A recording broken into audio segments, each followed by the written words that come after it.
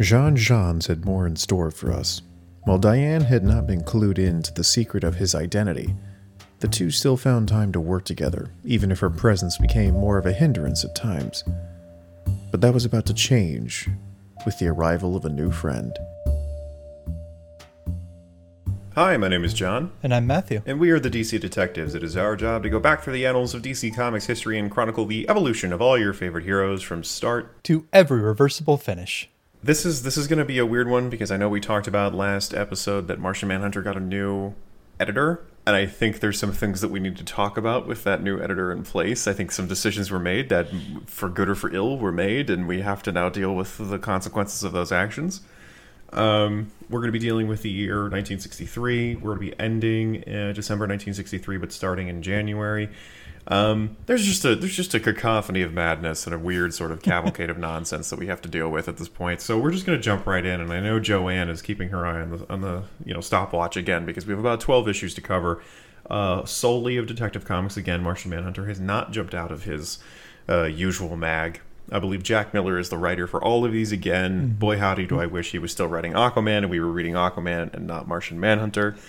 But if I'm not mistaken, it is Jack Miller for all of these.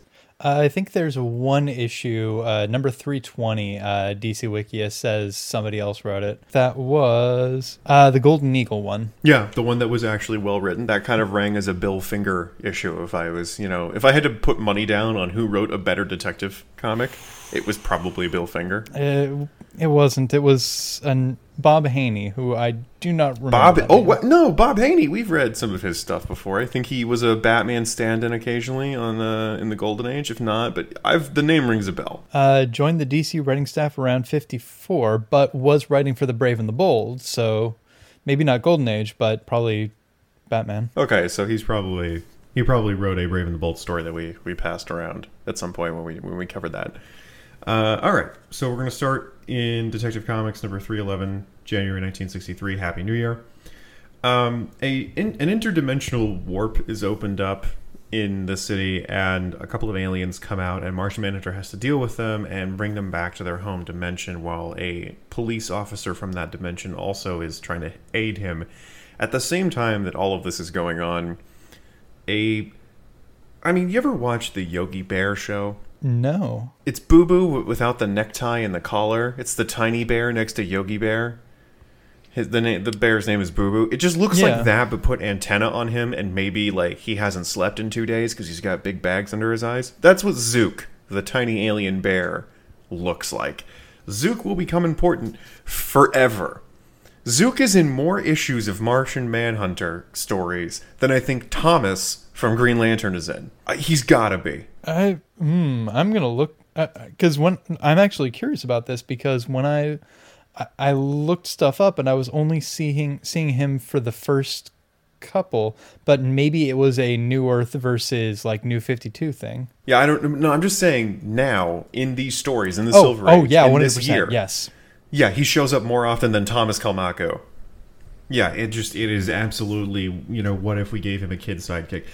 I will say this on scale of Doiby Dickles to Scrappy Doo.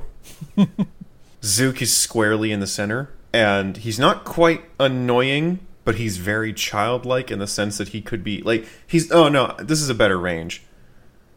Topo to Doiby Dickles. He's effective and he's useful in different scenarios, but he doesn't have a catchphrase like Doiby Dickles did, but he has an affected speech situation, but he's also incredibly useful. So he's speaking Topo, but he's also just god-awful slapstick laugh track humor, and it's going to be a problem for the rest of this. This is going to be a centerpiece of our discussion, but oh, good. Yeah, I think that is a decent way of setting the ground there. Not childlike, but not. I have written down like not baby Batman. Yeah, he's not. Yeah, he's not as bad as Batman getting de-aged. But yeah, we're gonna have some weird times here. So that's Detective. That was Detective Comics number 311. We're gonna move to Detective Comics number 312, February 1963. This issue is dedicated to showing Zook's abilities as he helps Martian Manhunter stop some crimes. Zook can make himself hot, therefore the things around him, are heated up. He can also make himself cold, and the things around him are frozen. He can track people with his head antenna. Like, he can track their electric signature, their electromagnetic signature. Sure, we'll go with that. That's fine. That's science, I guess. He can fly, and he can make himself very thin, or kind of squish himself down to get into small, tight spaces. Those are the things that Zook can do. That one's actually a little interesting, because that power stops getting used pretty quickly. Yeah, he only really uses it to get in and out of the little hideaway that him and Manhunter have. Which, by the way, now Martian Manhunter has a Martian cave with, police scanners and a map and projection equipment and computers where he keeps Zook and teaches him about Earth. I was trying to remember what it felt like, and it's the Challenger's hideout, isn't it? It's a little bit like the Challenger's hideout, yes. Or I would say it's closer to Aquaman's Aqua Hobo hut. Yeah. Because it's just a cave. It's an undressed cave where the Challengers actually live in the Rocky Mountains with like a hangar bay and an interior and stuff like that. This is just, I put machinery in a rock. That's true. It's, the basement of the Arrow Cave. Detective Comics number 313, March 1963. Martian Manhunter faces a guy with a magic wand that makes inanimate objects come to life and fight him. That's kind of neat. Detective Comics number 314, April 1963. A Saturnian criminal, a criminal from Saturn, impersonates John Jones, whom he zaps and gives amnesia to. Zook must then help John Jones remember that he's Martian Manhunter, and the Saturnian lawmen show up and they arrest the bad guy with the help of Martian Manhunter, which also coincidentally helps solidify Martian Manhunter's secret identity as not John Jones in front of Diane Mead, because he's fighting John Jones, who happened to turn into a Saturnian. Detective Comics number 315, May 1963. Martian Manhunter must fight a master of disguise sort of showman, a guy who basically his stage act is turning into different disguises very quickly, who has also been using those disguises to rob places and be a thief, and using his own shape-shifting abilities, he, changes into the other disguises that the guy has and fights him on stage, which is kind of neat, and I kind of liked that, but it was also you could just beat him up in your normal form and not put on a bunch of disguises to do this, but, showmanship counts, I suppose, on Mars.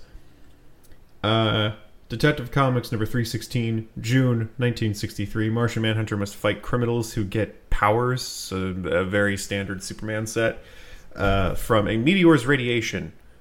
Sure, the radiation wears off at a certain time and they lose their powers as well. Diane, however, gets powers at one point for a bit, and she's the most useful she's ever been in the plot when she's protecting Martian Manhunter, who loses his powers due to the meteor's radiation.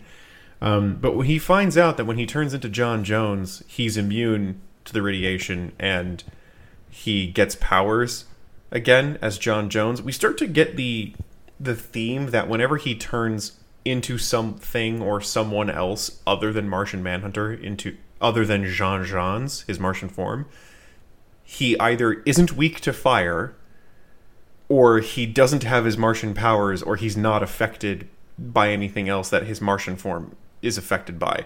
And I don't know when we decided that this was a thing, but suddenly it's now a thing, and I think it's in an effort to get him to not be so lame. Because I feel like that was an editorial decision where, like, obviously if a human man is weak to fire, that's a little bananas, but also that kind of heightens the drama that he always has to, like, be aware of fire no matter what. But it seems to be a thing now that they're saying, like, whenever he's in his human form, he's okay, but he also has no powers. I don't know what that means or what that's about.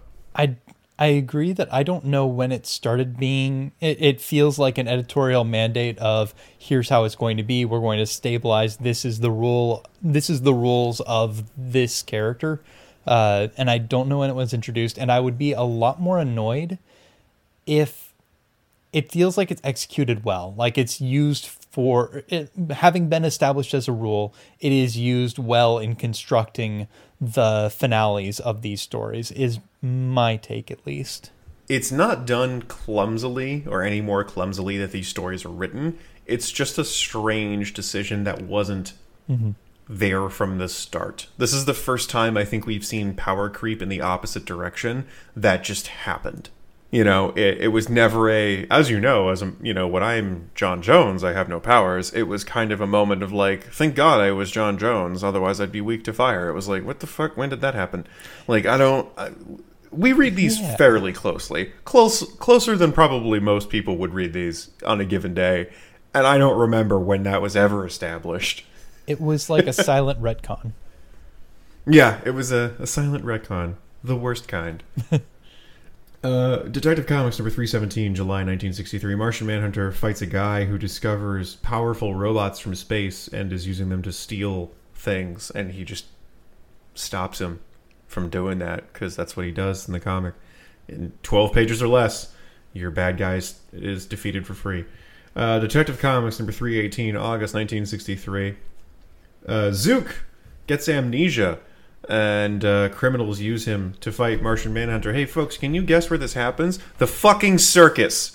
Nothing good ever happens at the circus. If you take anything away from this podcast from now until you stop listening to it or Matt and I get too tired of doing it, remember this. Nothing good ever happens at the circus. You either get amnesia, animals get loose and kill somebody, someone's threatening the zoo for protection money, your parents will get killed and you'll get adopted by a man who never got therapy for himself and turned to a life of vigilante justice. But bad things happen at the circus. Don't go to a circus. Nothing good ever happens at the circus, including Zook getting amnesia and fighting Martian Manhunter. Detective Comics number 319, September 1963. Martian Manhunter steps through a time warp in a cave, like you do, and transports him back to medieval England, 1463 specifically. Not really medieval, but an anachronistic time. And it's somewhere. It's not specified, but it sure as shit ain't the United States in 1463 to have, medieval feudal lords and castles, because that's not how that works. He helps a ruler quell a rebellion by an evil guy who has taken the throne unlawfully. And this was supposed to be John Jones's vacation. Well, he was on vacation elsewhere looking at caves. He's like, oh, that's a cool cave. I'll go back as Martian Manhunter and check it out so that I can ignore all the tour guide's warnings that this is a dangerous cave because I'm a superhero and I like to flout the rules, much like Superman. When he goes into the cave, he steps through a time warp and he's elsewhere. And, I wouldn't have so much of a problem with it if the time warp didn't also teleport him elsewhere in space. If it was just like, yeah, you're now in 1463 and wherever you are, United States, and that's cool. But, it teleported him specifically to a land with, a barony and a castle and a prince and knights. I think it sent him to France. I think he's in Auvergne. He goes to France? Even better. Yeah. He crosses an entire ocean, fights a French rebellion, and then never learns French that whole time. There's never a moment where he's like, that man's speaking French. Of course not. Why would he? This isn't, I don't know, what was it, World's Finest, where Batman and Robin and Superman constantly traveled in time and had to pretend to be different people because they were like, oh, it'd be weird if a bunch of guys in stupid outfits were seen next to the Three Musketeers, but don't worry, we won't take off our masks, but we'll dress like musketeers. And that's not going to be confusing for anybody. Yeah. God, I am still mad about that Aladdin's lamp pun. I have not gotten over that. Detective Comics number 320, October 1963. A criminal posing as a French policeman attempts to get Jones to track down his competition in town for a golden... Was it the golden... Is it golden owl? It's a golden something? I think the story is called The Golden Eagle. I don't remember if that was what it was in there. It's a golden eagle, or some sort of golden bird of prey. The criminal kind of outs himself when he kind of sends Jones on a wild goose chase, and Zook stumbles upon the fact that he's a fake. But while John Jones, Martian Manhunter, is helping this, foreign police officer, who he's being very polite in helping, Zook is saving the day around town because he's like, I have to help this guy and it's really hard for me to get away to do Martian Manhunter stuff. Zook, go do stuff. Zook gets a big head because he's been saving the day very effectively and pretty thoroughly, and Martian Manhunter's like, hey, don't forget you're a sidekick. You're not Robin. You can be written out of my story. And Zook's like, I'm sorry. And Martian Manhunter's like, you better. Now, read your fan mail. Zook gets tons of fan mail. What the... How? Who's writing to the cave? The Manhunter cave. You know, dear... For Zook, care of Manhunter Cave, thanks Postal Service, here's 5 stamps because I don't know where it is. I mean, do they have a P.O. box? That's why we need the USPS, though. Like, you think about it, it's clearly out a little ways. It's not in the burbs. If you're going to deliver to any kind of rural area or even like city outskirts, you need the USPS. Do you think FedEx is going to deliver there cheap? No, that's going to be $20 minimum. I like to think in our weirdly mundane universe that you and I are creating, while Aquaman goes to the public library to check his email to help people out, to answer Craigslist ads for the New England townships, Martian Manhunter must have a P.O. box. And he's like, if you just want to send me a letter, send it to the local post office and I'll pick it up. And very surreptitiously, or probably invisibly, he picks all the letters up. And I bet he's pissed one day when they're all for Zook. Just absolutely mad. Just absolutely livid. Detective Comics number 321 November. Actually, before we're going to go back to 320, which was the criminal posing as a police officer. Honestly, that was a good issue. And I think you and I can agree on the fact that it was like, oh, a double cross. I did not see that coming. And I thought it was really cool that he was helping a foreign police officer and they had this whole thing going on. And it was like, yeah, he has to disappear to go Martian Manhunter and stop a crime. But Zook is also, pulling his own weight and picking up the slack. That was great. And then I was like, oh crap, the guy was a thief the whole time, and it was misdirection. Well written, good job. On that one, Jack Miller could learn a thing or two from that issue, but he probably won't, as evident by the next couple issues. Detective Comics number 321, November 1963. A creature from an old space capsule that is buried behind and kind of under the Martian cave. We're going to just keep calling it weird things until it sticks. Hatches and causes havoc as it changes shape and fights Martian Manhunter to different... It basically changes its physiological makeup per the medium in which Martian Manhunter is fighting it. So it's a land creature at first, and then it turns into a water creature, and then it turns into an airborne creature. And then Zook figures out a way to get rid of it by slapping some sort of goop that it finds inside the capsule on it, and it like de-evolves the creature into nothing. And you know what? I'm going to say they kill that thing. Oh yeah, that's a body count for Manhunter and Zook. The line is, I have the line in front of me. As I suspected, it was able to go through a limited number of changes before its lifespan ended. Yeah, they killed a thing. Manhunter straight up murdered a giant. And yeah, I mean, look, this is one of those situations where we talk about with the Challengers of the Unknown when they kill big monsters.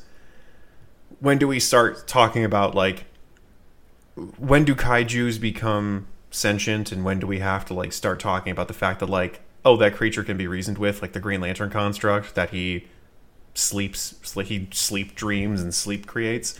That one was kind of sentient and had wants and desires if it didn't eat. This is a kaiju, and I kind of feel bad for it because it was just doing its own thing, but also it was causing havoc. But they straight kill that thing. Yeah. And I feel like if we haven't counted it for the Challengers, and I'm kind of like, body count crazy because we haven't had a body count tick in a while, I feel like there was a way to get rid of this without killing it, though. Clearly it was contained in some way before, and they just chose to do the lethal thing. I don't know. I feel like if this thing was trapped in a capsule, there was a way to get it back in there. That, and I feel like this is an instance where the method that the writer has chosen to resolve this story took precedence over any question of would they try to subdue it non-lethally, because the way it goes is that they're able to force it to go through more of those like changes that I sort of mentioned, and once it used a certain amount of those, hey, that's how many you get in lifespan, you're dead. What was the name of the villain? Multi-mode man? Oh, multiple man. Yeah. The guy who every time he died, he turned into a different person. Yeah, and there was the point where it was like, well, this is my last one. Because it's that kind of, that specific resolution, it feels like, oh, as a result, we're just not even going to talk about lethality, or even like, it's almost as though the writing is framing it as, we didn't even take action against this thing. We just, hey, we stopped it, and that was the end of it. They didn't try to find a way to contain it. They found a way to deal with it. Yeah. And that's kind of the way that it seemed. Like, I think you're on the right track there with, there was no way of trying to deal with it peaceably. It was just like, does this kill it? Perfect. It feels like the story is framing this less as, how do I overcome this, and more, use key on door. This is the interaction, the logical combination of things. It's not how do I defeat this thing. It's, oh, this is the thing I'm supposed to do. Yeah, I think you're right. Our last issue that we're going to cover is Detective Comics number 322, December 1963. A Batman villain, Arnold Hugo, attempts to make trouble for Martian Manhunter by stealing his powers through use of a machine that he creates. He's kind of a little bit of a Hector Hammond situation where he increases his intelligence and his brain goes really large, which makes his head get really big as well, I guess. But the fun thing is, this is the first time we've seen this. In getting Martian Manhunter's powers, he also gets Martian Manhunter's weakness. And Martian Manhunter and Zook use fire to disable him and capture him. And then the powers wear off, and he is handed off to Batman, which is the first time we've seen, Batman in a bit outside of Justice League. And he's like, oh, thanks for getting my guy who's outside of Gotham. I had to Google Arnold Hugo. He is a Batman villain. He only shows up a couple times. I think his final appearance is in, 1968. Not to be confused with Hugo Strange, but he's just a different guy. He's just another science-y sort of bad dude who shows up in Batman comics. That is the end of our coverage. So we have a couple things. We have a new usage of his powers that state that as he is John Jones, he is immune to his weakness, but he also has no powers other than shapeshifting back to Martian Manhunter. He has a Martian cave now, which is a hideout for him to do his, superheroing. And he has a sidekick, Zook, who is fairly effective and less bumbling than one would imagine a sidekick would be at this time. He is kind of like Robin or Speedy or Kid Flash, but much more played up for children and very, very out of place in a comic that has traditionally been noir and detective-y with a little bit of sci-fi. His absolute cartoon look is just really throwing me, and stylistically not the decision I would have picked. But it is very strange, and it also kind of works, and I'm a little mad about that. I don't want it to work, but it is actually making the comics more interesting, and it is something that Martian Manhunter needed, is some kind of foil to play off of, other than just being stoically Martian Manhunter, and oh, that silly Diane. It's now he's got a comedic sidekick who also can help him, so he's not alone. He can interact off of somebody. The bit about the cartoonishness, there's one other sidekick who is cartoony and out of place in that way. And was it Topo? Who was it? It was Doiby Dickles in the Golden Age. Doiby Dickles was decidedly super weird looking. I feel like someone in the Silver Age has a super cartoony sidekick, and like Topo's occasionally Quisp? got the anime eyes. Is it Quisp? Quisp. Aquaman with the little water sprite guy who like totally is super weirdly out of place, and it's just like, yeah, we've got this weird sort of. Oh wow, yeah. Yeah, it's Quisp, isn't it? Huh. Yeah. Okay. That fits. It's either Quisp or Mixia-Spitalik. Yeah, this is a character who it could have easily been a Mr. Mixia-Spitalik.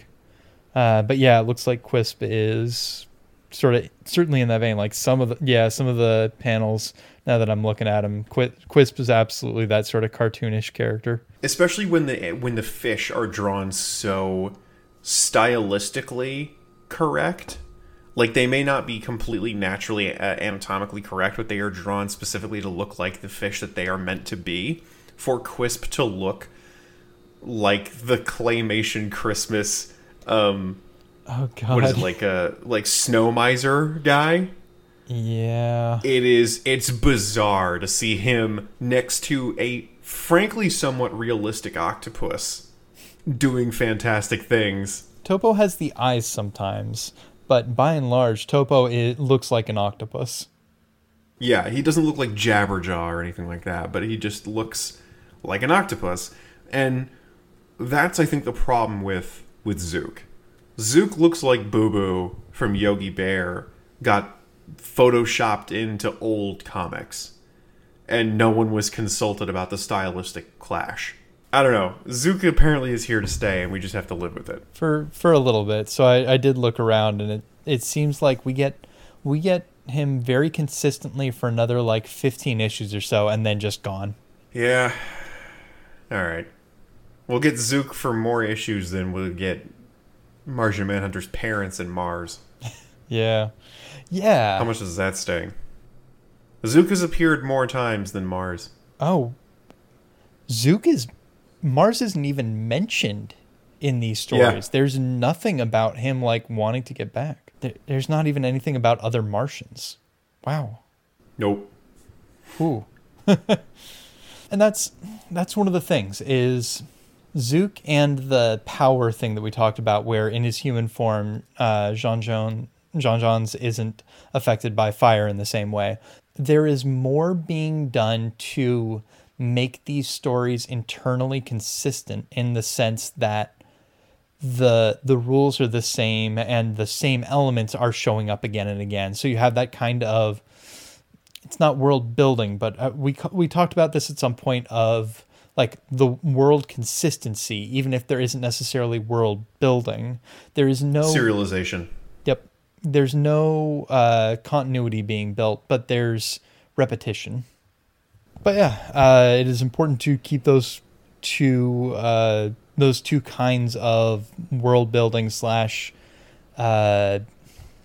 ongoing story separate, because certainly this isn't doing any kind of long-term storytelling. No, there's no plan for the future here. It is just how many issues do we have and what can we put in them. Mm-hmm. And you called this one out earlier, and I want to like spend a little more time dwelling on it. The change in editorship. So this is Whitney Ellsworth, I believe. Yep, Whitney Ellsworth, who has been doing Superman stories. And one of the things I had sort of flagged as I first read through was there were a couple panels that seemed very explicitly like this is a Superman pose. Like I have a picture of, let me scroll my way through. So Jean-Jean's is holding the two, I think they're Saturnians. Actually, no, the aliens from the first story with the crazy hair and the yellow uniform and deep red skin. And they're like, Jean is sort of behind them and has grabbed their arms and is kind of sort of comfortably flexed, I guess would be a way to put it. Kind of leaning back, and it, for whatever reason, my brain just went, that's a Superman pose. And there were a couple others throughout here where kind of the gratuitous displays of not just like, oh, I can destroy this rock, but like lifting it in that way that I associate with Superman stories. The display of power and us taking a moment to marvel at it as the reader. And of course, now that you point out, the edit reminded me that the editorship changed. Like that makes sense. It's not a different penciler, but I could imagine Whitney Ellsworth like looking over the penciler's shoulder and being like, make it more like Superman. Do you have more notes, or did we cover a bit of everything, or do you have some more that you'd like to delve into? I've got a bit more. So I think we need to talk Zook. I think we need to... If we must. Like, more than just, like, okay, like, we talked through some of the elements of Zook, but I want to talk about, how do we feel on Zook as a whole? Like, my take on him has been that I don't like so many of his elements, but he works, right? Yeah, no, I agree. I don't really like how he was introduced. I don't really like his visual style as the function that he serves for the comic. and for the character 100% was needed and works. And that's what makes me so upset. I wish we had a better character. I wish this was his brother. Yeah. I wish this was John Jones's brother, or Diane got like a level up and she was written better and she got in on the secret and now she's his sidekick and now she goes with him and is more effective. Literally anything but this. But if this is what we have, unfortunately, I will say that the quality of the comics has increased. Yeah, I guess the way, like, there was a specific thing you said there, like, if Zook were replaced by, like, a 90s version of Lois Lane, the person who can sort of feed some information to Superman of, like, hey, go check this out, and isn't being written as the damsel in distress, like, all of that would work so much better if it were coming from Diane than Zook, because Zook's whole, like, a lot of the time, Zook's thing is, hey, I can track where they're at with my electric antennae and track them down. Yeah. If Diane was doing those things, it'd be even better. Yeah. And I guess on the plus side, like, Diane, I think she shows up in... It feels like she shows up in more stories. I didn't go through and count, but... like, we now have the trifecta of Zook and... John Jones and Diane, like, as sort of the status quo, I guess. It is true that Diane is aware of Zook mainly because he keeps showing up the Martian Manhunter. She is not directly involved with him, but she does kind of like do things alongside him. Mm-hmm. The problem is Zook is now more effective than Diane is as a cop. Other things that about him that I just kind of want to call out as, because I was trying to figure out like why it worked for me, even if, like I said, the taken as a whole, independent of how he is written in any given moment. Like, no, he's not the kind of character I'd like. But his baby talk is like, it's different. It's I, not me. He says things like, I sorry. It's different and it's slightly more adult, so it doesn't immediately turn me off like Baby Batman or something. It doesn't hit the same groan factor. It unfortunately reads a little bit more like someone who doesn't have a fairly good grasp of the use of pronouns of the English language over somebody who just doesn't understand speech. Fair, yeah. It's somebody learning English versus someone who doesn't know how to speak. So here's the big reason that when I was trying to figure this out, the big reason that I realized I was okay with Zook. So Zook is usually helpful, but he's not decisive. Like, Zook helps Jean find the crook, then Jean fights it out. Or when Jean is about to lose a fight, like, Zook hops in and he defends him. He gives Jean a chance to stand up and win the fight. Like, there's a point where Jean is, I think he's disabled by something, and actually I think he might have been in a human form, and he's about to get shot, and Zook jumps in front and like melts the bullets before they can hit him, and then he isn't involved in the final conflict outside of that. It's he buys him a second and then gets out of the way. Zook doesn't win the fight himself. The comparison I realized, Zook is Tuxedo Mask. Like, he shows up and he like catches Usagi as she's about to fall off the building, and you can do this, Sailor Moon. I believe in you. Our love is stronger than this. He's never the one who wins the fight, except for times where something is clearly wrong with the legendary silver crystal, but he is helpful and doesn't get in the way. Yeah, he's additive. Yes. Yeah, we've only had the one story that was like Zook is the problem, and even then, like the bit about Zook with the fan mail, like it was from the splash page in that. I was expecting that to be the story of the sidekick is getting too big for his britches, but that wasn't even the focus of the story, and it resolved with him not being humbled, but like putting in the extra effort. Like, okay, I messed up. I'm going to help Martian Manhunter. I'm going to tail this guy and be helpful in the time where I'm needed. Yeah. Which is actually something I want to call out, because I'm going to make a statement that applies probably more to how I remember stories like this going than I haven't like vetted this by looking through stories like this. But we do get stories not infrequently in the Silver Age where the sidekick is something changes in the social order. The sidekick gets the chance to be independent, and Robin doesn't need Batman, something like that. And the way those stories often feel is like they are about a social order, a correct social order, where the sidekick needs to be reminded that no, you can't do this on your own. And I'm gonna keep that lens for the next time I see one of those stories show up and see how they read to me. Conversely, you do also get stories like what we covered in the last Green Arrow coverage was Roy doing his job pretty well until he got overwhelmed. It wasn't that he couldn't do the job. Mm-hmm. It was that the job was too hard for him to make the criminals think Green Arrow was still around. That's right, yeah. Yeah. So you like you said, there are stories of Robin trying to do a thing on his own and then needing Batman's help. But then you also get Kid Flash's stories are all about him doing his job. Yeah. Never does Flash show up in a Kid Flash story. He even sends Kid Flash to go do a thing he was supposed to do with the Elongated Man.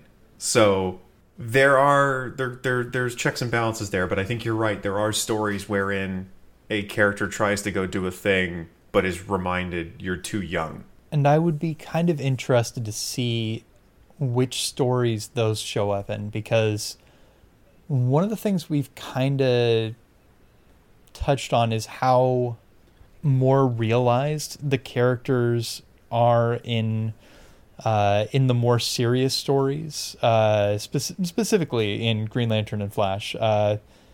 But as a result, it's hard for me to imagine those writers even making one of those stories that's just, look at this sidekick getting too big for his britches. Yeah, I just kind of wonder, like, if you could even write a story that felt tonally consistent with Flash that was that. I don't know. Like, not a thoroughly developed thought. One of the things about us being a sort of conversational podcast, and frankly not having pre-conversations about what we're going to cover, is that we sometimes have these things that occur to us, and we'll just need to see how they shake out as we read more and think about things more. But it's an interesting thing that I'm going to have that in the back of my mind. Yeah, and I think it's part of the fun of this podcast is we get to have those moments of dissection in real time as opposed to full theses written out and just vomiting at you, and then we can kind of come to a conclusion, in the midst of it, as opposed to having fully formed ideas and then being like, and that's what I think, and then neither of us being able to really refute that. Mm-hmm. I mean, product of plot is still one of my favorite things to come out of this podcast, and that was per the moment for you, right? Oh yeah, purpose of plot, Swiss Army Science was yours. That's my favorite. Swiss Army Science is one of my favorite things that we've figured out. It's just like, sometimes there are characters who are Swiss Army scientists. Purpose of plot is this just needs to happen. I do like the Instigation Nation. That was kind of one of my favorites from the last episode. Was the female sidekick characters that are there to instigate the plot, but also not be damsels in distress. It is pretty great. I love that. Carol Ferris and Iris and June. We're not technically involved, but we're still here, and we're not going to be kidnapped. It's like, yeah, that's pretty great. But there are things that I have learned about comics through weird deep dives like that we do, and it's been fun to kind of share that with folks. And frankly, for me, it's been helpful to kind of formulate my own writing and look back at stuff and do my own postmortems on my own work. Nice, man. And with that, is there anything else that you want to go over, or shall we head to recommendations? I think that there's only so much we can talk about with these, and I think we're getting a little bit more comfortable cutting the episodes short when there really isn't that much content to deal with. Mm-hmm. So I think with that, I think we should go to recommendations. I know I have recommended this before, but I'm going to do it again. It might have been a long time ago when I did recommend it. I'm going to recommend the anime Food Wars, mainly because the more I've been watching it, the more I've been talking with folks about it. It is a very fascinating satire of the shonen genre of anime, in the sense that they made... for those of you who've never seen the show, it's basically the Iron Chef television show from Food Network, but like if you mixed it with Dragon Ball Z. It's very fun. It starts off a little fan servicey in the way of to like kind of be a little bit shock value. So, if you're, uncomfortable with some nudity at the very beginning, I wouldn't watch it. But that kind of tapers off as the show becomes more and more popular and has more and more seasons where they realize they don't have to like deal with that. It's on Crunchyroll right now. But it is mainly about people finding themselves in their own personal styles in food, and you see some interesting things about food. You learn stuff from the show itself, so it's mildly educational as well as entertaining. You can find the recipes for the food that they make in the show online, and you can try it yourself. I recently made apple bacon risotto for dinner the other night, and it was really good. So there's some stuff in there that's really interesting, and some good, cool, experimental things for folks who are looking for a wholesome show that is also a little bit ridiculous and fun for the sake of just trying to find something new to watch in all of this nonsense that we're going through currently. It's called Food Wars. All right, and on my end, just to close the loop first, I think I recommended Final Fantasy VII Remake on the last episode, and yes, go get that game. Good game. Good, okay. Yep. Second off, Sailor Moon, yeah. So we're watching Sailor Moon Crystal. There are 3 seasons of it, and we're like, it's just such a bingeable show. And it's kind of like Dragon Ball Z Kai in the sense that it is, what if we cut out all the filler? But it's actually like, it is its own series, like fresh animation and all that stuff. But it's also like, they're short. Like, they're already only like 30 or 23-minute episodes. And it's like 13, 14 episode seasons. So it's going fast, but it's made me think about these comics a lot as I'm reading and watching, because it's like some of the gimmick comics. It's so unconcerned with anything material, in the sense that, like, the thing I keep coming back to is the bad guy gets away. That just kind of happens. Yeah. There's no attempt to really justify it. It's just the bad guy swoops in and, well, you killed the minion of the week, but they were able to paralyze one of the Sailor Scouts before you were able to, and now I take them and I'm gone. And there's no attempt to justify it. There is no power level. Power level is even not the right word. There is no attempt to justify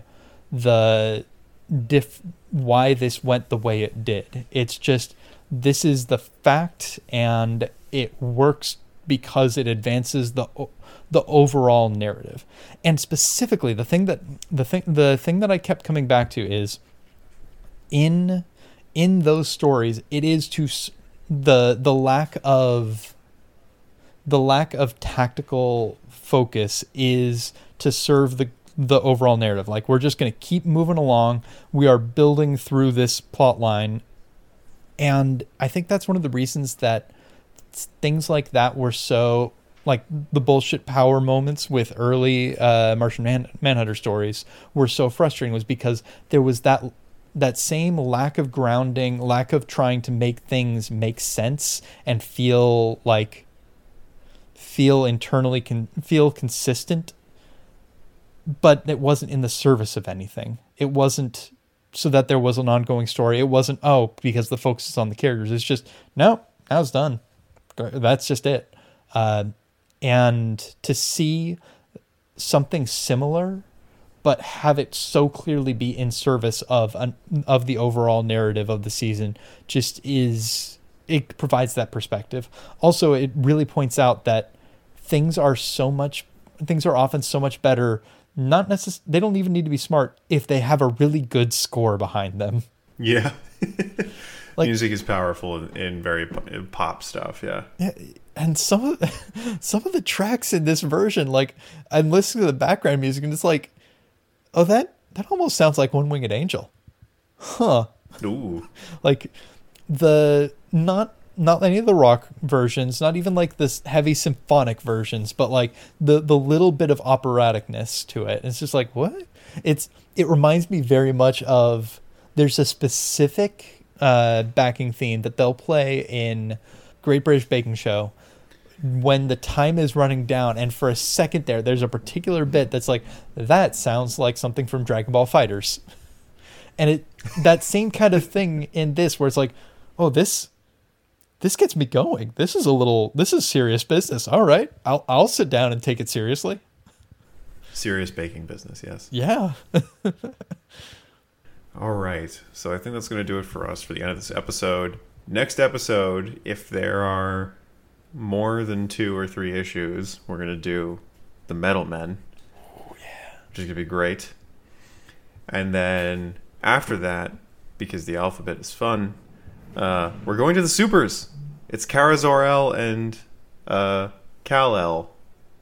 So we're going to be covering Superman and Supergirl. And then after that, it's Wonder Woman. And then we're back to Justice League. We move our goalposts again.